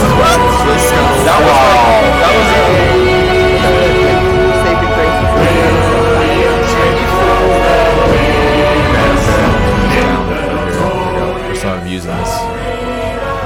Alright. Notorious Arena League, alright. Become notorious, baby. Get the shit. So are they giving away ships and stuff as like what are some of the things that you can win if you join these leagues? So with Notorious Arena League, much like Sea of Champions, you have, if you win the final event, you go through, like for Sea of Champions, it's not a season. For NAL, it is a season. You get through the season and you come out on top. You get an exclusive set of sales. Okay. So that's the sales that you see here is the NAL sales, much like when we talked these about purple sales right here. The blue, yeah. The blue, purple, whatever it is, yeah. I'm shit with colors, so we'll just call it the bluish purple, yeah, the mixture. Blue, yeah. If you back that up a little bit, you can see the design on them matches their. Oh, I see. Yeah, okay, that's sweet. Yeah, so they have their own, like, that's the only way to get those. So they've got that exclusiveness, and then also Notorious Arena League takes people are, the community donates, and they have a store that they've just added some stuff to, so you can go and purchase things from the store, and all of the profits that they make from the store and from donations, they put into the prize pools that you get. Okay. So they're funding themselves with that. The community is funding the prize pool. They're not getting sponsored by anybody. They're not, none of that stuff. It's all community driven, very community driven in that sense. And that's awesome because you grow organically that way. And on top of that, you get people involved that might not be involved. Like, I don't even play Sea of Thieves, but I'll definitely watch one of these. After seeing that clip, I'll be like, what is happening? This is crazy. For sure. It's crazy what this stuff does. You said the other one's Sea of Champions. We've had them on before. We've had Chromagon on here before Sea of Champions. I think they had a tournament yesterday, right? Joe. Yes. There was a finals for EU Galleon tournament yesterday, and so that was some intense battles again. Yeah. Everyone, and it's the best teams. And like I said before, the same teams compete in both of these for both of these organizations sometimes. Right. And so you can see, how these people are faring against different teams and against, people within the league and out of the league and things like that. So right. So it looks like the Pro Division right now, and let's do EU standings. Let's do NA. So Sloop Deluxe with Pro Division of what's this 32 mean for Sloop Deluxe? So I'm gonna 100% be honest here. I am not well versed in how all of these standings work, aside from that you are getting your standings and your ratings based on your participation in your scores at the end of the matches, and they do scrims and they do like regularly, and so people are getting in there and earning different points and stuff. I can tell you that the teams that are ranked up on the top of these are some of the best teams in the world. That's why they're up on the top of that. So shout out to Pro Division, Sloop Deluxe, and Semi Pro Division, Big Old Gal with 32 points, whatever that stands for. But then in EU we got Hostly or Hostile. But it looks like the EU league doesn't have any scoring yet. Is it because there hasn't been a EU championship, or is it reset or something? Again, probably don't understand. Yeah, I don't have an answer for that. All right, we'll have to figure that out. But guys, if you want, guys, go to notoriousarenaleague.com. Check out the pro teams. If you guys want to get involved, they have a registration that's available. You can register, and you can also do free agents if you are a solo. So yeah, the free agents thing is nice. I was talking to Rage and I were talking about that this morning a little bit. And thank you, Sen, for the Sentinel for that. The Sentinels posted the assignment, the points assignments for the league, and then and let us know that EU starts playing next week. So that's why they're not on there. But the free agent type thing, like, I love that, because people who don't have a team but want to be a part of a team can sign up as a free agent, and then other teams, like existing teams, should, maybe a player has something happen, or maybe they move, or maybe they get a job or change their hours or have to go back to school and just don't have the time to commit. The teams can reach out and say, hey, like, we've got a spot. One of you free agents want to come in and try out for us, and so they're able to work with people and add and expand their teams. And some of these teams are bigger than 4 players. Like, it might be an 8-person team that splits into 2 and practices separately, or they have like their A team and their B team for the same. So it's interesting to see people be able to find ways to get themselves involved without being a part of a team. They can still be a part of different things like that. Yeah. I think that's nice for the inclusiveness of the community members. Yeah, it's awesome, man. So how long have the leagues been around? Like, well, let me get Zion. Zion, what do you think about the leagues, man? What do you think about the gameplay? Where do you think it's going to go? Honestly, I don't know. I like the thought of even like entry level, if there was like different tiers of them, of like drop in, drop out. Oh, hey, it's somebody that hasn't played more than, like, say if I jumped in and I'm like 20 hours in and I'm an okay shot, but I don't know how to drop mast. I don't know how to drop anchor. I don't know how to turn fast. I don't know how to do sails. I know how to like bilge and shit and get water out fast. I can do like that little sword dash thing, but like having entry level and then having like a middle tier and then having like these guys that were hitting their shots from all the way across and just nailing that whole top deck and then hitting the helmsman dead on. Admittedly, that was a crossfire, but still, it seems like an interesting concept, but I don't know how well, like, it's hard to keep a leash on. It's a very, I don't want to say it's a niche game because it's got such a huge community, but at the same time, massive community. Have you seen or heard much of like cheaters involved in that game yet?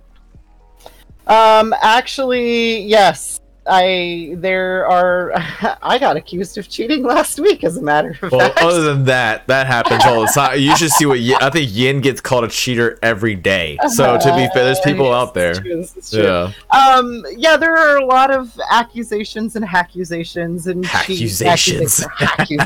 Yeah. There are instances of people who have used hacks and cheats to try to advance themselves through various things.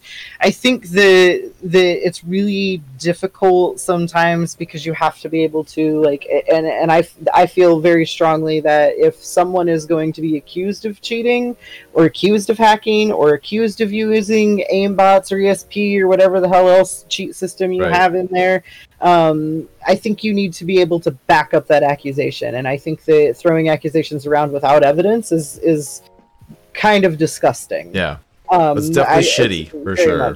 Very much disgusting. I think that many of the players that I've encountered being a part of Status Effect and helping with Sea of Champions and with Notorious Arena League, I think many of these players are very confident in their skill and confident enough in their skill that they don't feel the need to cheat and that they don't feel the need to fake their abilities. And I think that there's a lot of discussion on different exploits that are in the game that people, like, it's a game. You're going to find exploits. You're going to find ways to push buttons faster, different buttons in different orders to get things done.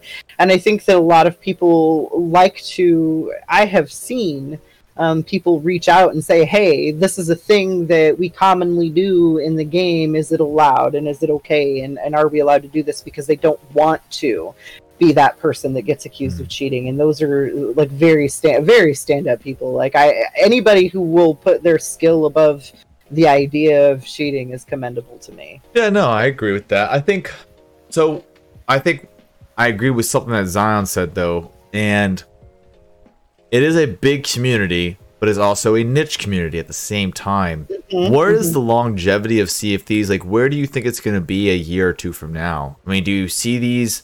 You were talking about RP servers earlier. Is that going to kind of have the GTA effect where you kind of like exhausted the options of everything else and now it has to take on a new form? Or is there going to be a Sea of Thieves 2? Like, where is it going?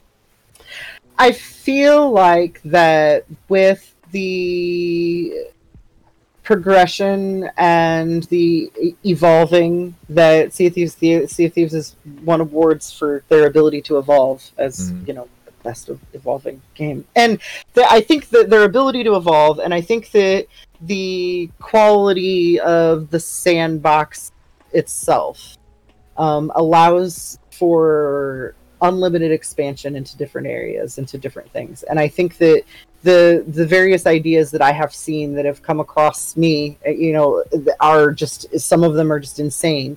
Like Ranked Arena, for instance, right? That's something that Notorious Arena League is working on currently. And Ranked Arena is a new way to add some substance to players that want to continue playing but can't maybe compete against some of those higher ranked teams. So they're going to pop in there and they're going to be able to play with different levels or sign up to play with a different level of player. Like I can play against a noob, or I can play against hostile and hope that I don't get on their broadside because I will die. Do you? Okay, well that let's step back from that idea here, because all right, if you make a league like that and it's not skills based matchmaking, what if Hostile just decided to want to wipe the floor of a noob channel, a noob ranked league? Like, they could. I have confidence that would not be allowed. I think that it's there's as easy as making Smurf accounts. Yeah, it's exactly what it is. I mean, it's the same thing. Well, this happens everywhere. This happens on Ape. Sure. Any ranked game. Like, if Hostile decided to make a Smurf account and call themselves, like, Hoostel, you know what I mean? They could just do that, you know? I mean, they just go in there. They're now the Hoostel ship, and they go in and they just shred everyone. Oh my lord. So I think that, and this is just my interpretation, I think that NAL has done a tremendous amount, or has spent a tremendous amount of time thinking about things like that. And one of the things that they require is that you are active in their Discord. Your team has a logo. All of the teams have a logo, and your team members are clearly listed as who they are. You are clearly active in chat, and for certain matches, you're required to stream those so that they can rebroadcast them, and then also so that they have the VODs to go back in case there are any accusations thrown around. Right. So those things right there are going to prevent you from making a Smurf account. You're not going to, I mean, like, if somebody wants to really go through the effort to make a fake name, a fake Twitch name, a fake Discord name, a fake gamer tag for every single person on their team, and then fake engage in chat. You underestimate my power. You go for that, Lev. Like, that's a lot of bullshit to go through. I get what you're saying. I think that like that in itself is a huge deterrent, and anyone who'd be willing to go through that amount of effort, I mean, but if Sea of Thieves is your life, that's your thing. I mean, here's what I'm getting at is this: like, if you, I was actually wondering about that. I'm wondering why Sea of Thieves doesn't already have like a ranked system. It's interesting that other companies have jumped in, like Sea of Champions and the Notorious Arena League. You know, they've taken the helm on actually creating a ranked scene. Why haven't the developers implemented a ranked scene in general?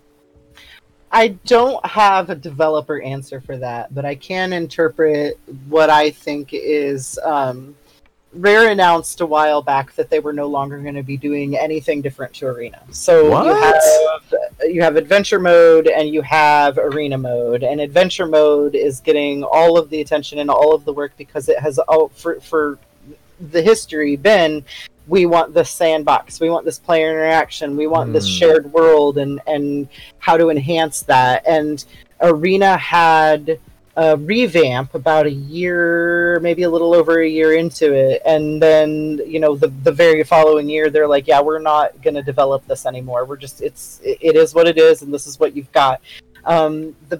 The benefit of that is that organizations like Sea of Champions and Notorious Arena League can know that the basic format that they're using to produce their events is not going to change. They don't have to worry about like, oh, there's an update and this is different. There's a new meta or a new whatever. Right. Yeah. Right. So that kind of thing is beneficial for them in that way. I think that my personal interpretation is that Sea of Thieves developers wanted to focus more on the player interaction for the bigger player base. Arena is considered, I think the last numbers, correct me if I'm wrong, it was like 1% of the player base played Arena. Yeah, it's like you would think that, like, looking at some of these broadcasts from these different events, 3%. 3%, yeah. Like looking at some of these broadcasts, and you see the amount of people that are in there on a regular basis and interacting and engaging, you're like, wow, this is huge. And then you look at number-wise, like the last time I checked, which has been a hot minute, 15 million people have played this game. 15 million people have played this game, and only 3% of those are focused on Arena on a regular 15 million? 15 million. And that's probably a low number. I think I'm underestimating how big this game is. I mean, for example, Cyberpunk, even though it was a piece of shit, sold 30 million copies. So, you know what I mean? Like, I'm just saying. Just saying. Yeah, but I think that's the thing, is that people do regularly underestimate the size and the reach of what Sea of Thieves has. It's just such a unique game. It's so unique, and that's the problem. It's so unique that it is a niche, so you automatically think it's a low population. But it's not the case. I mean, for example, Final Fantasy XIV is a unique MMO experience, but at the same time, it still has a concurrent user base of 30 million people worldwide. 30 fucking million people play it every month. But you think it's unique, and so it's gotta be. It's not one of the highest watched things on Twitch. It's not one of, like, you know what I'm saying? Like, it doesn't have marketing. It, it has updates that only go out to the community. So if you're in the know, you know it's popular. But, like, outside of that, you're like, it's an MMO, you know? I have the same feeling about Sea of Thieves. Like, Sea of Thieves, it's so unique that I almost, like, maybe it was like 5,000 people playing, not 15 million. Right, and I think that's one of the things that is just this huge misconception, because you see, when you get into a server, now they've recently adjusted server size back up to 6 ships per server. So now there's a possibility that you're going to run into any one of 5 other ships on your server, but no more than that. So you're limited in how many people you're going to run across, and part of that is server stability. And when the servers when there's more stuff going on, they're more unstable. So it makes sense that you would want to put a cap on that, right? But also because you don't want so much overcrowding that you can't do anything without running into somebody. You want player interaction, you want to run across other players, but you don't want to run across every other player in the same day.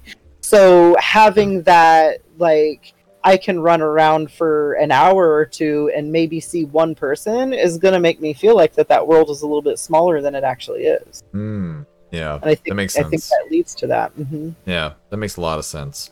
Well, we're almost it's almost been 2 hours, man. So let's start wrapping this thing up. So what are some main points you really want to hit for, like, new players? Don't give up. Use the tools that the game provides to you. The Sea of Thieves is really great about providing all kinds of tools to assist you in not only being the pirate that you want to be, but succeeding in doing that, regardless of what you run into or how you run into it.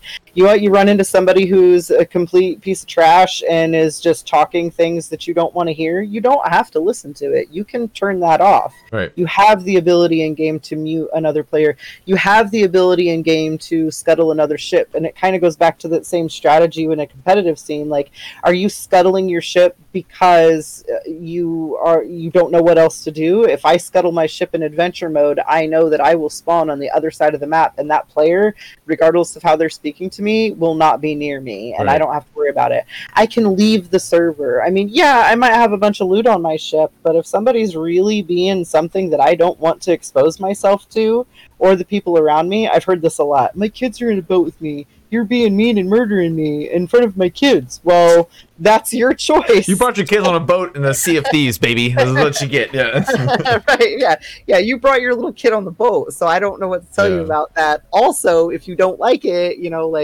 and that's all up into interpretation. Like, do you feel like that they're hindering your experience and disrupting your experience? Fine, then do that. Then leave.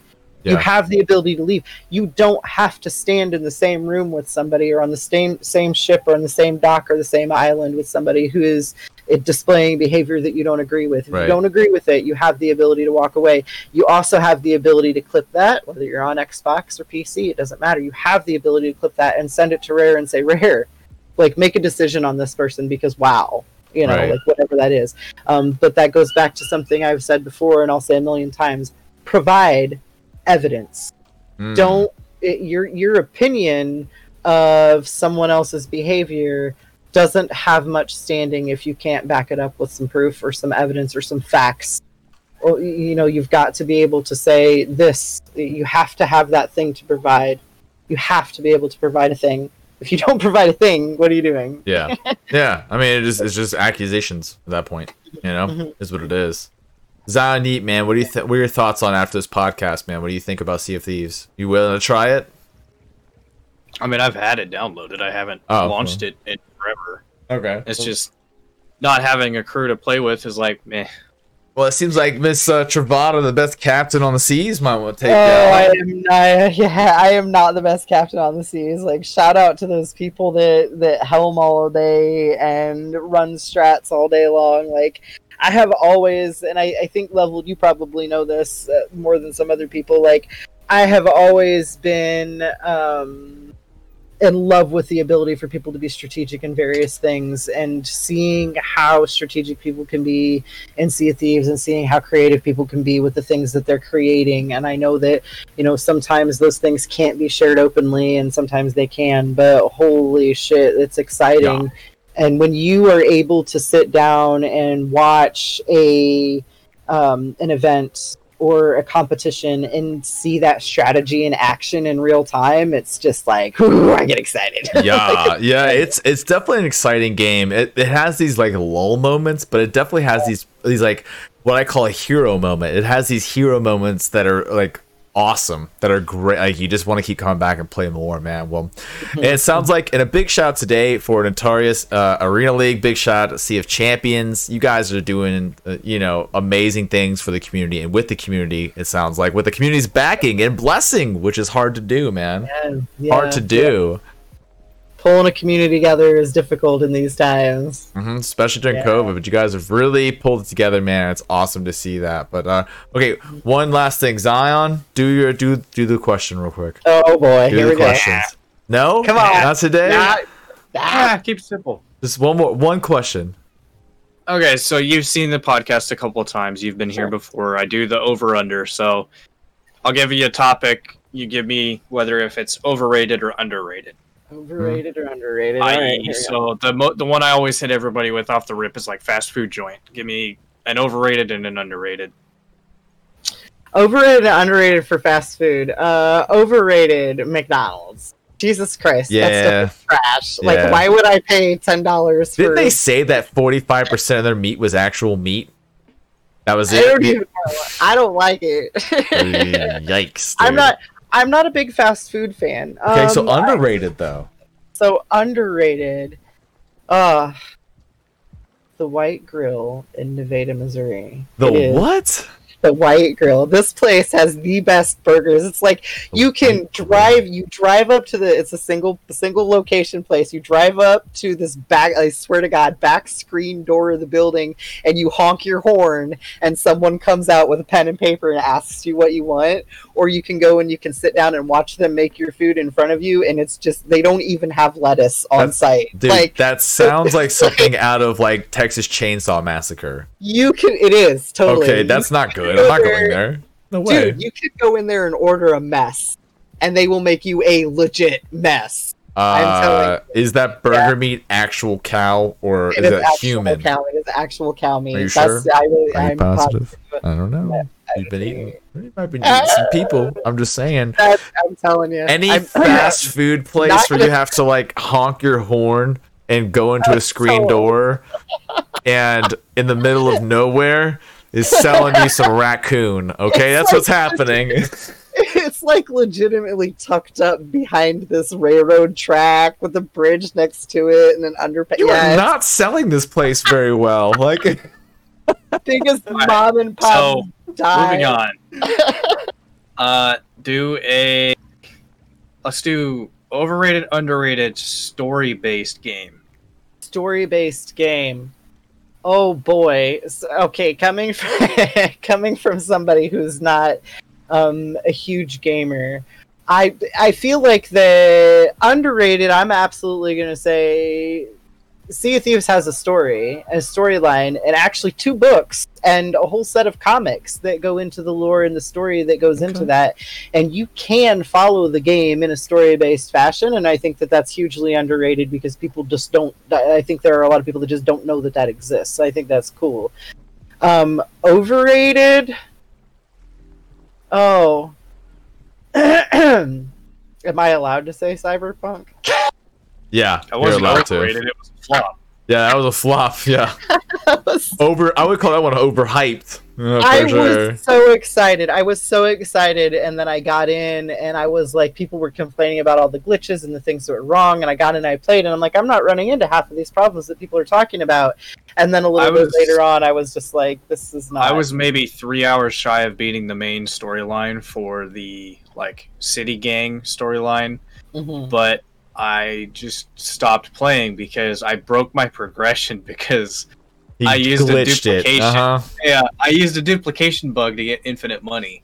Shame on you. In the process, it broke my crafting. It was already a broken game, and he's like, I'm gonna roll the dice and just break it more. It wouldn't let me level up my crafting experience anymore, so I couldn't make epic tier items. I couldn't make legendary tier items. I got stuck. Yeah. Okay, I got a question in chat. So, over or under on a Disney movie? Or animated movie. Or animated Disney movie. Overrated Frozen. Yeah. I never watched it, but yeah. You know what? Okay, go ahead. I saw Frozen because one of my best friends' very young daughter said, Auntie, come sit and watch Frozen with me, and that's the only reason I watched it. Overrated for sure. Underrated, Iron Giant. And if I cannot, that's the oh my god, feels at the end. Oh my god, that whole movie. I have never watched Frozen, but I used to teach kids how to play music, and guess what? Every little 5-year-old girl wanted to sing. Frozen. For 2 goddamn years. Okay, I was in Azkaban. I was so I am good on Frozen. That is definitely overrated. Treasure Planet. Yeah, I was actually gonna say that. I'm not gonna lie to you. I love Treasure Planet. I don't think I've seen that one. What was the one that was the one with Titus? That one with Titus. It wasn't Treasure Planet. It was the same animators. They were trying to create a new planet. I'll find it. For humans. What was that called, bro? What was it called? But anyways, that one would be underrated. I don't even remember the damn movie. Or Robin Williams' best animated role, Fern Gully, as Batty. Oh my god. Fern Gully. Wally, yes. That wasn't Wally. No, it's not Wally. That's an animated. Wally. It's not a 3D movie. It's an animated movie. Same animators as Treasure Planet. No, it wasn't Wally. It was a Wally. It was an animation, not a 3D animation. Like a drawn hand from the toaster one. No, my little is the little toaster that could or whatever. That was good. The little toaster that could. Yeah, that was good. That was going. Okay, last one. Over underrated AAA game. You got me on that. I got nothing. Like the best of the best. Like, okay, the top 10 on like Twitch. On AAA Twitch. being EA, Activision. Fuck, there's so few of I'm them gonna now. say this. It's like there's only like 5 AAAs now. Yeah. So here's the thing, and I don't know what it. I don't even know. I would have to say best under and overrated game. Okay. You know, for me would have to be Apex, because I hate to love that game and I love to hate it. Oh, that's a good one. And I'm going to say that because, like, I run into the issues with the matchmaking system is completely broken. The autofill system is broken. Oh my god, the Mosey. Can we go back to the days when you just throw your Mosey across the map and like You just yeet the Mosey off of every map forever? That'd be Mosey, great. come on, yeah. But then also at the same time, I'm like, I can get in there and I can play that game for hours or for 10 minutes and have just as much fun. And usually me it's 10 minutes. I'm like, good. Yeah. I'm good. Yeah, I can get in there and use that as like, oh, I've got 20 minutes while I'm waiting for my food to cook. I can hop in here, play a match or two, get slaughtered, and then move on with my day. Or I can, do something amazing. It's hard to pick a AAA game itself that's overrated, but as a series, I would say the Assassin's Creed series is overrated. 100% agree with that. 100% agree with that. For underrated, I'm thinking of 2.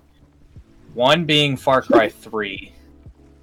That is, as an antagonist, the fucking Voss is like the best video game villain of all time, and you cannot change my opinion. And then the other one was fucking, I don't remember what it was called. There's an old like 64-bit game I played. I don't think it's AAA. I think it's indie, so I'm just gonna exclude it. Yeah. I'm going with COD overrated. I know. I just watched Strider Native play yesterday, and he's amazing at the game. And I'm not.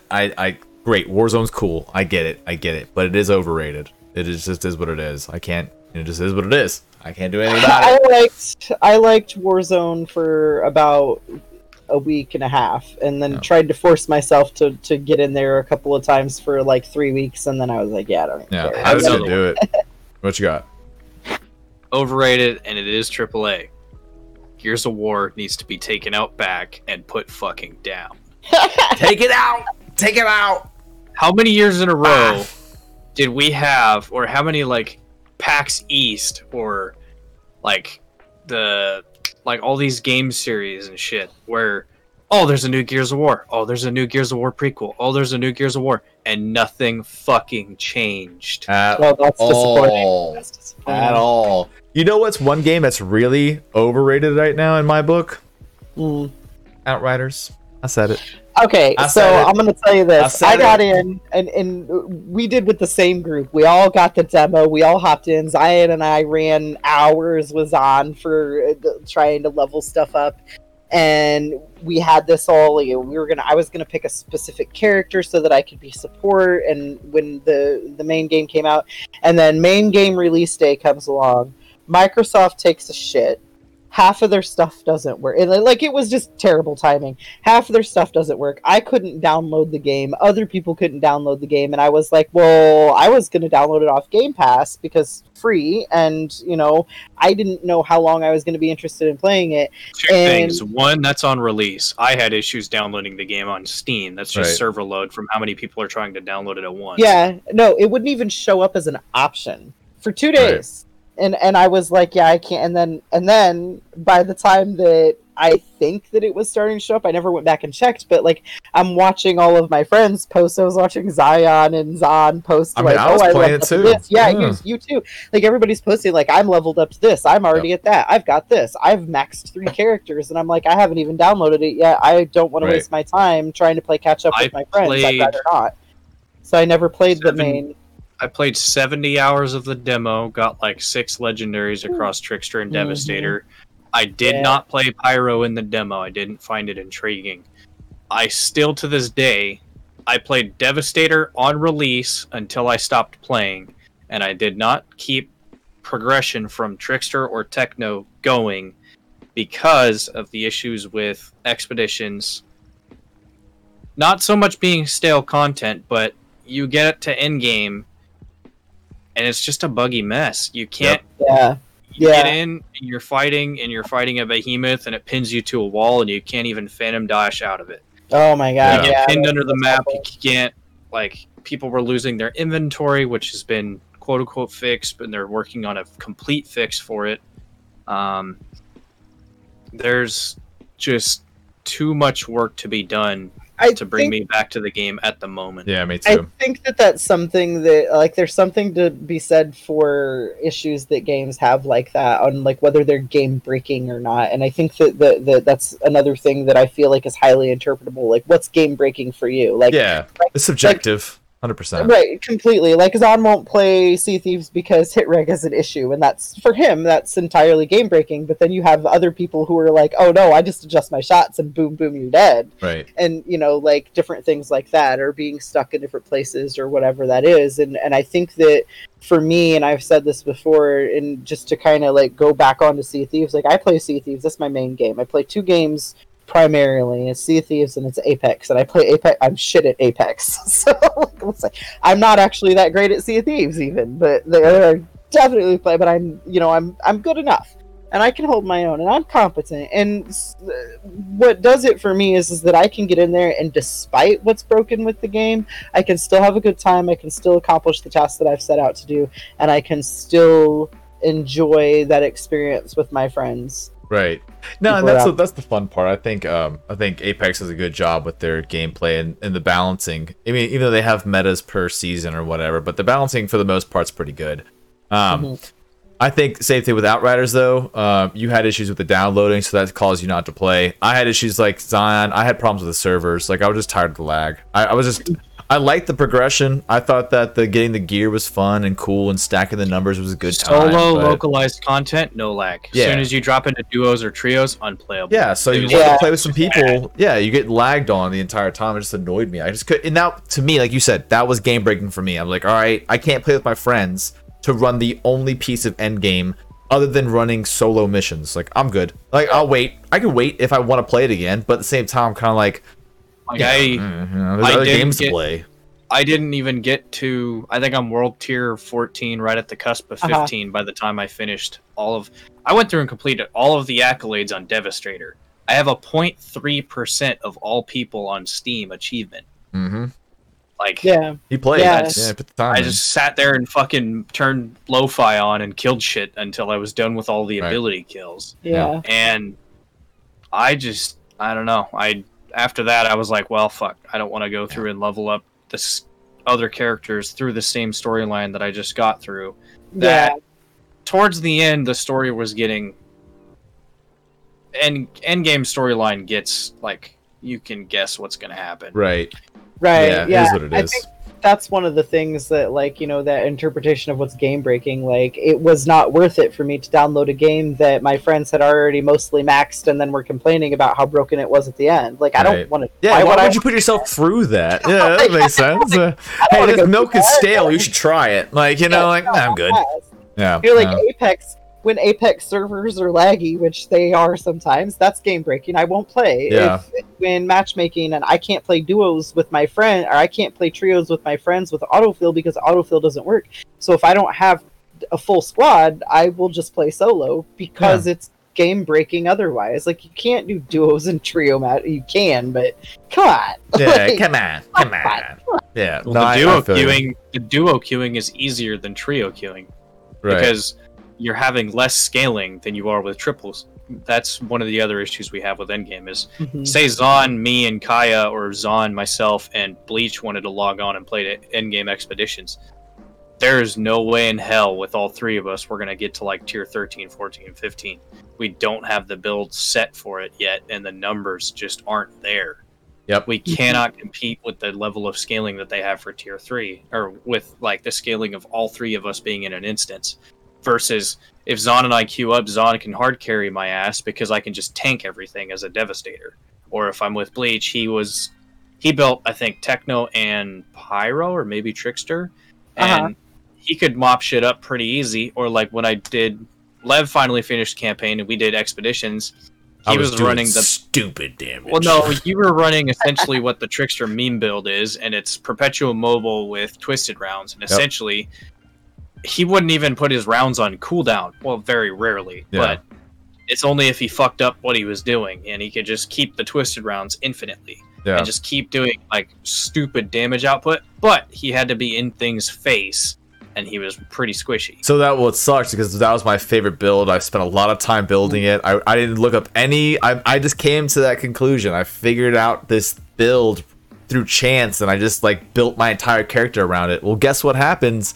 That build does not work if a character or an enemy nani's behind you and hits you because of server lag, and you didn't get to see that shot. You know, like you can't react when the server shutters. Like you're just fucked. You know, so kind of like I was like, all right, I'm good for right now. But and then they went the route of most AAA. Instead of buffing everything to the optimal level as they should have, Techno was just fucking unbelievable in like that first 2 weeks.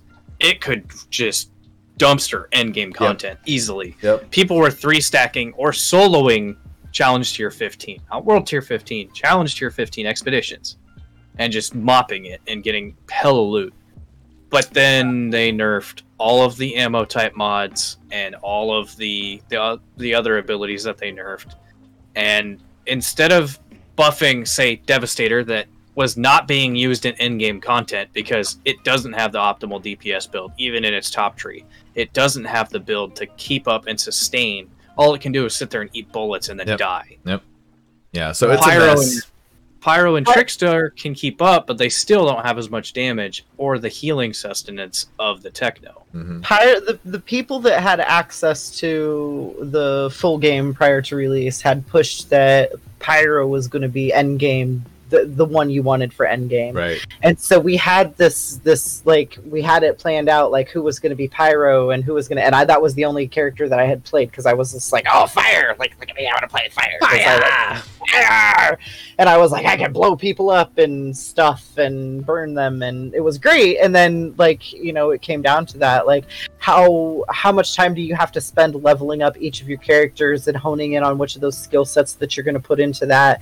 And when after, you know, you guys had got in and started playing and got into that end game where it started to be bad, like where it was just broken as fuck, and I was like, I want to do this, but I don't want to do it that bad. Like, I can't recommend it. I mean, just in the current state, I'm like you. I can't recommend it to a new person to put themselves, unless they just want to play through the storyline and be done. That's fine. It's got a decent storyline, and it's fun to play and challenging, and like it's good to play by yourself. Like it's not a bad game. It's just if you want to play Endgame, I can't recommend it.